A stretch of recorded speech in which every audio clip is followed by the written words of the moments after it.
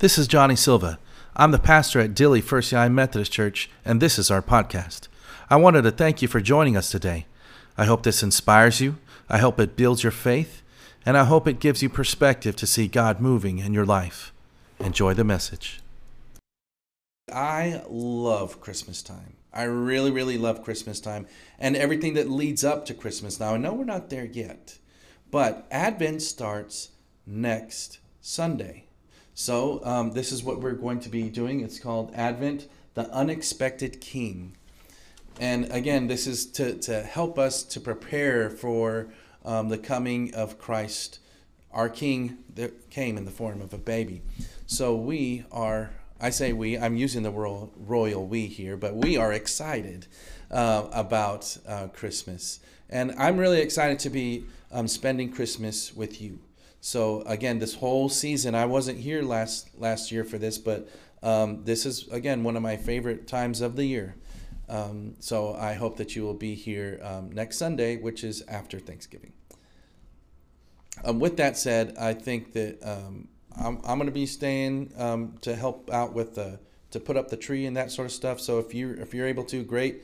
But Joey's going to be putting all the stuff on the tree along with Ray Ellen, I believe, this week. So if you're able to help, great. But if not, whenever you come back, you'll be a little surprised to see, well, not surprised, but it'll be a good sight to see that we are going to have the Christmas tree behind us. And again, I get a little excited about that. So I hope that you had a great week. Since I've last seen you. It has gotten a little bit cooler. And again, for those that were able to join us over there at Cotulla, First United Methodist Church, for the Charge Conference, it was cold and rainy, so at least it's just cold today. But again, I think we had a good time over there. We did what we were supposed to do, and that's just part of the church calendar that we have to do that every year. But I did want to say that after that, yesterday was just kind of like any other day, except that my family took me out for dinner for my birthday. So I was very excited about that. I get excited about a lot of different things, really, honestly. But when I came home from the Charge Conference, my family had made me a banner. And it said, "Happy Birthday, Daddy." And then, so it had some stuff that Knox drew and then some stuff that Jackson drew. And then they had a Christmas tree that they put on the wall. And it was one of those kind of felt things or whatever. But it had so they decorated that, and then it had some lights on it too. So it's pretty awesome. So I came back and that was waiting for me. I'm like, man, y'all really know me. This is awesome. But the other thing that I got a little excited about was college football, right? And so today was my day. We're not going to watch any cartoons or anything like that. It's Daddy's day to watch college football. And I didn't see everything that I wanted to, but I did get to see one particular game. And you might be guessing which game that was. Remember, I was at TCU for a little over 2 years. As a campus minister for the United Methodist campus minister for TCU. So I still have a kind of connection to TCU. Now, if you were not aware, TCU is still undefeated. And the way in which they were able to win was kind of crazy. So if you weren't able to see that, like I know Joey wasn't able to see that, so I'll rehash it for you just a little bit. So, here we go. Baylor scored on a 3-yard touchdown to cap off a 90-yard drive with 2 minutes and 7 seconds left to go. And the Horned Frogs were now within scoring distance. So they able to score. And so they now, again, I can go the whole thing, but they missed a field goal, extra point. I'm like, that's your one job, right? Why did you do that? So anyway, they were down by 2, so it was 28-26. But then they were able to score, right? But they didn't get that 2-point conversion, so it was a big deal. If they left it just like that, they would have lost. but they got a stop, 3 and out, and then they were back on the field, and it was only like 1 minute and 34 seconds left. So TCU somehow managed to get all the way down to the Baylor 16, but was short of the clock stopping first down, and no times left, no timeouts left. There you go. With about 16 seconds left on the clock, the offense and special teams units, they ran by each other as quickly as possible so they can get off the last play. And the ball was snapped at 3 seconds left. So they didn't have any timeouts left. They couldn't down it because it was 4th down. So they had to do this like really, really quick. It was really risky. But with 3 seconds left, they kicked the field goal, and it was good. And it was really, really cool. And everybody was excited. Again, Baylor not so excited about it, but it was very, very exciting. Like, what a way to win and to keep the undefeated season going. What a game. Now, I couldn't help but think about the odds for TCU to win that game, especially in the fashion that they did. And then to add to that, the odds were definitely not in TCU's favor to continue an undefeated season, because that in and of itself is a pretty remarkable feat. And the odds keep on getting more and more substantial against them. Of all the Big 12 schools, if you weren't aware of this, TCU is the smallest. They only have 10,000 students, undergraduate students, compared to some of the bigger universities like UT and Texas Tech and all those that have bigger populations, like in the 40s. So like 40,000 or so. So it's a big difference. So it's a smaller school, but they still are able to compete with the best of them. And add to that this is the first year that this coach is a part of this team. The head coach is a part of this team. So in his first year, they are going undefeated. So again, I can talk about this all day, but don't worry, I'm going to talk about the Bible in just a little bit. So with all that said, it is pretty remarkable that they were able to continue their undefeated season. So I know you're asking the question, what does that have to do with us? We're not TCU fans. That's okay. You can be honorary TCU fans. It's fine. But how does this translate off the field and into our lives? So here are some odds that we might be up against. For starters, over 50% of all marriages, like we're looking at 61% as it continues to grow, end up in divorce. That's the plain and simple fact. Those are the odds. And that number is not going down anytime soon. And yesterday at Charge Conference, we did get a little bit of good news, and because we heard some statistics about the United Methodist Church, and we talked about the Rio, Texas Conference, and specifically our Las Misiones district as far as attendance. And we're doing fairly well compared to the rest of the United Methodist Church, the rest of the conferences, and we're doing fairly well. Now, with that said, that's not the whole story. So compare that to 42% of people asked if they attend church. Let me back up. Fewer than 22% of people in the United States say they attend church every week. Fewer than 22%. On the other side of that, there are 42% that say that they never attend church. So that's a big disparity. And of those, the nones, not N-U-N, but N-O-N-E-S, those are those that claim no affiliation with any religious organization of any kind. The nones are increasing at a disturbingly high rate, especially among people under the age of 35. So again, these were the things that I was dealing with on a regular basis because I was on college campus. And the nones, the N-O-N-E-S, are rampant.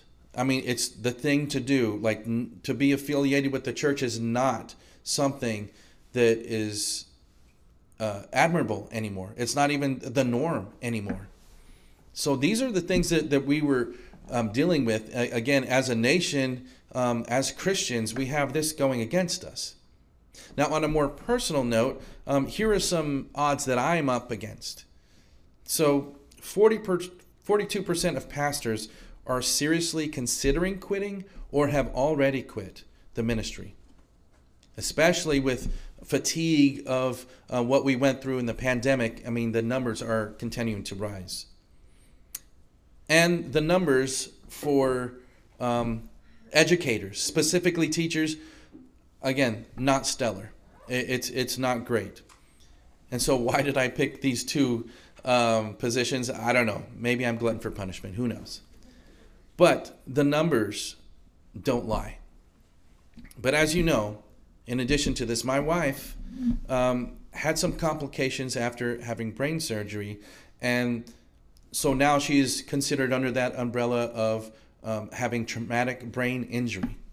So studies show that an alarmingly high rate of post-injury divorce rates range anywhere between 48% and as high as 78% for those that have experienced some type of traumatic brain injury. So, yeah, I'm not immune from unfavorable odds simply because I'm a pastor. I'm not immune from that. I don't have any protection from that. But whatever it is that you might specifically be going through in your life, chances are that you are experiencing something of odds against you. Challenges come at you every single day from all directions. And if you allow those odds to overwhelm and consume you, you might ask yourself if it's even worth it to get out of bed. Instead, we must ask ourselves the question of what we would do, what we have to do in order to overcome these odds. So this week, we're trying to read ourselves into the story and into the life of the Apostle Paul. And if you're familiar with the Apostle Paul, he definitely has faced some overwhelmingly unfavorable odds.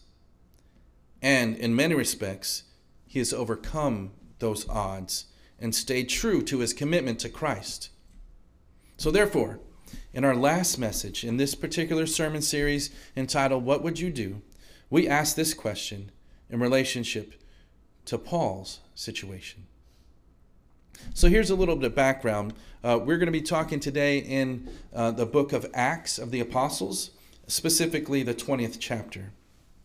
Now, this particular section of Acts is Paul's last message. It's dedicated to Paul's last message recorded by Luke. And this farewell sermon is primarily addressed to the Ephesians and the Ephesian elders and the church who do not expect to see Paul again. So this is kind of his last words. Basically, this is a farewell sermon from Paul to all his missionary churches and the church at large. So, of course, Paul takes every advantage of this opportunity to set the record straight about his ministry and about his challenges.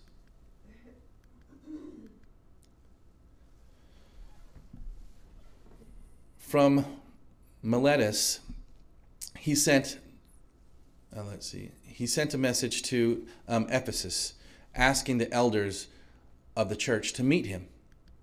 When they came to him, he said to them, "You yourselves know I lived among you the entire time from the first day that I set foot in Asia, serving the Lord with all humility and with tears, enduring the trials that came to me through the plots of the Jews. I did not shrink from doing anything helpful, proclaiming the message to you and teaching you publicly and from house to house, as I testified to both Jews and Greeks about the repentance towards God and faith toward our Lord Jesus.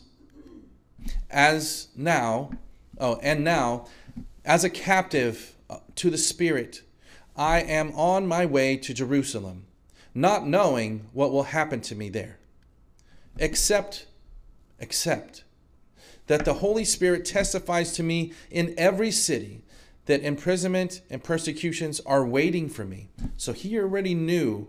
He didn't know exactly, but he knew that this was a very good chance. These odds were against him. But I do not count my life of any value to myself, if only I may finish my course and the ministry that I have received from the Lord Jesus to testify to the good news of God's grace. Oh, one more. And now I know that none of you, among whom I have gone about proclaiming the kingdom, will ever see my face again.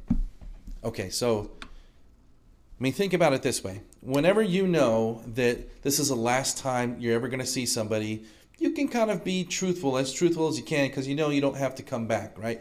You know that you can let it all out. And this is what Paul is doing. He's saying, you know what? I want to set the record straight. So there have been some things going on, but know this, like, this is my testimony. I'm trying to let you know, not about all the things that I did, but all the things that God has done in, with, and through my life. And so he continues. Therefore, I declare to you this day that I am not responsible for the blood of any of you. Well, that sounds kind of ominous, but he continues. For I did not shrink from declaring to you the whole purpose of God. Keep watch over yourselves and over the flock, of which the Holy Spirit has made you overseers, to shepherds of the church of God, that he obtained with the blood of his own Son. So now it's on you, right? I've led you here. I've taught you. I've showed you what to do. Now it's on you. I know that after I have gone, savage wolves will come in and among you, not sparing the flock. What he means by this is there's going to be other people that know, because I'm not there, like the cat's away, the mouse will play sort of thing. So there's going to be other people trying to take advantage that I am gone, but you have to remain strong. I've taught you everything you need to know. You have everything you need in order to be successful and true to the gospel of God. Some, even from your own group, will come distorting the truth in order to entice the disciples to follow them. Again, it's very, like, there's all this power at play here, and people are going to try to take this away, but know who is truly in power.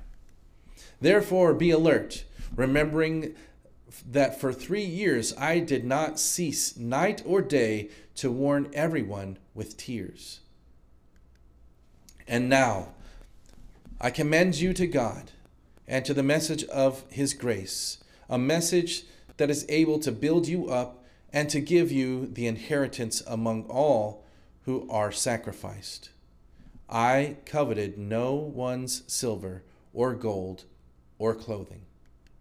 So I didn't do this for the fame. I didn't do this for any riches or anything like that. I did this because it was me responding to the gospel. You know for yourselves that I worked with my own hands to support myself and my companions. In all this I have given you an example that by such work we must support the weak, remembering that the words of the Lord Jesus, for he himself said, it is more blessed to give than to receive. When he had finished speaking, that is Paul, he knelt down with them all and prayed. There was much weeping among them all.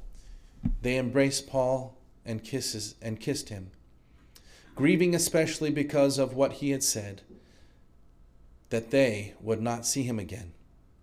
Then they brought him to the ship. So this is his farewell speech.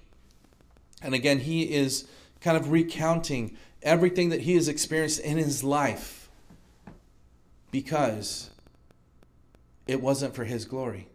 The reason that he was doing all these things is not because he gained some kind of financial wealth because of it. It wasn't because people thought well of him. That's not why he was doing it. He was doing it to proclaim the gospel, to proclaim the good news.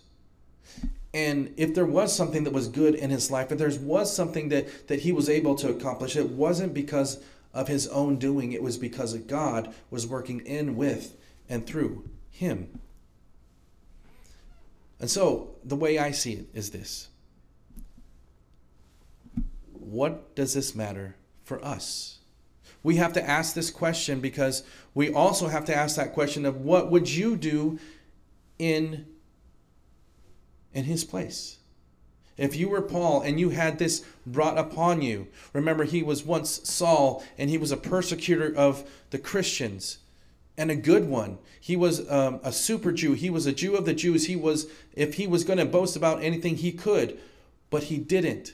His life was changed from Saul to Paul. He was a persecutor. Now he was being persecuted for spreading the gospel.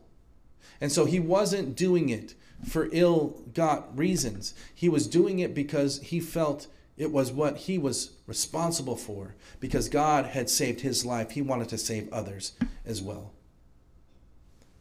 So the question is, what would you do in that situation when the odds are stacked against you? Remember, throughout his life, it doesn't say everything here, but throughout his life, he has seen time and time and time again where he did not know if he was going to live into the morning and see the morning. It was actually a better chance that he was going to die in the morning. He had a better chance of that odds were in that favor as opposed to him surviving the night. And in that time, what he does, instead of moping about it, instead of saying, woe is me, what does he do? He praises God. He sings. He sings hymns of joy, of thanksgiving. This is what he does in the face of adversity. He's singing. Because what the odds say tells one particular story. You're not going to survive the night. You have the odds stacked against you. You're not going to survive through your ministry. What you're saying, it's going to fall on deaf ears. The odds are against you. Nobody's going to listen to this new religion that you're talking about. It might have worked for you, but chances are it's not going to work for anybody else. And yet, he continues. And yet he knows that he has something on his heart that he has to share. And he does. And so he shares about his life. Not because he's bragging. Not about himself. But he's bragging about what God has done in his life. And so there's two things that are in his life. There's the odds that are stacked against him that tell him one thing is true. And these are the statistics. And even those might be facts, he knows something else. He knows that God is on his side. He knows that God hasn't taken him through everything that he's been through his life just to leave him now. And so he has faith, even in the midst of adversity, even when the odds are stacked against him, even if the odds are telling him he's not going to survive the night. He knows something different. And so this is why I brought it up to you in the first place. Because Paul, against all odds, was able to be successful and spread the gospel message to the world. And we are now being able to spread God's message because of what he did, and specifically because of what God did in, with, and through him. So that's the first thing I want you to know, is that Paul was talking about himself and his story that he felt he had to share, only because by doing so, he would show that God is alive, that God is real, and that God is in the miracle-making business. And just think about it. I mean, the odds tell us one particular thing. The world tells us one particular thing. And if we're doing our research and we let those odds overtake us, we're sunk. But what a miracle is doing the impossible. What a miracle is facing those odds and saying, I'll take those odds. That's what a miracle is. And just to kind of bring it home a little bit. Again, we have odds against us all the time. Every single day, we are met with two different things.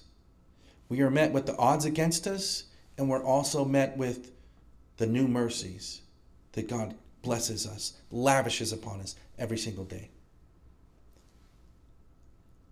But for me,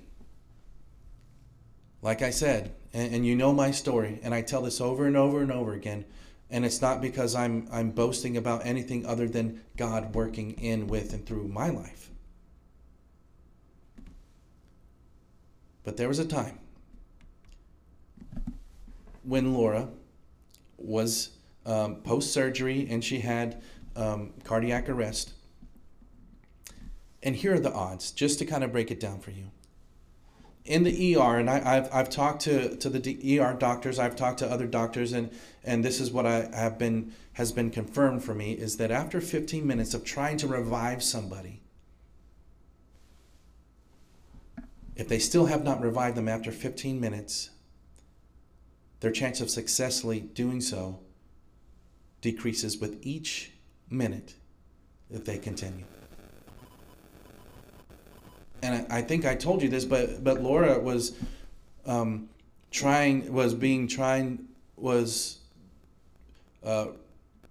were working on her to revive her for not just 15 minutes, but for 30. And here's what she had going for her. Because they have to make a decision. Their team has to make a decision. Am I going to continue this? Are the odds in our favor? Will this be successful, or is this just a waste of time? They have to make that decision. But here's what we had going for us. And I say we because we were in this together. Well, first of all, she was 37 at the time. So that was in her favor because she wasn't so advanced in age. The other thing they look at is this person, does this person have a history of heart failure or anything like that? And she didn't. So that was also in her favor. The other thing is they look at what type of life, if we were able to save them, what type of life would they would we be returning them to? And she was a mother. She was a wife.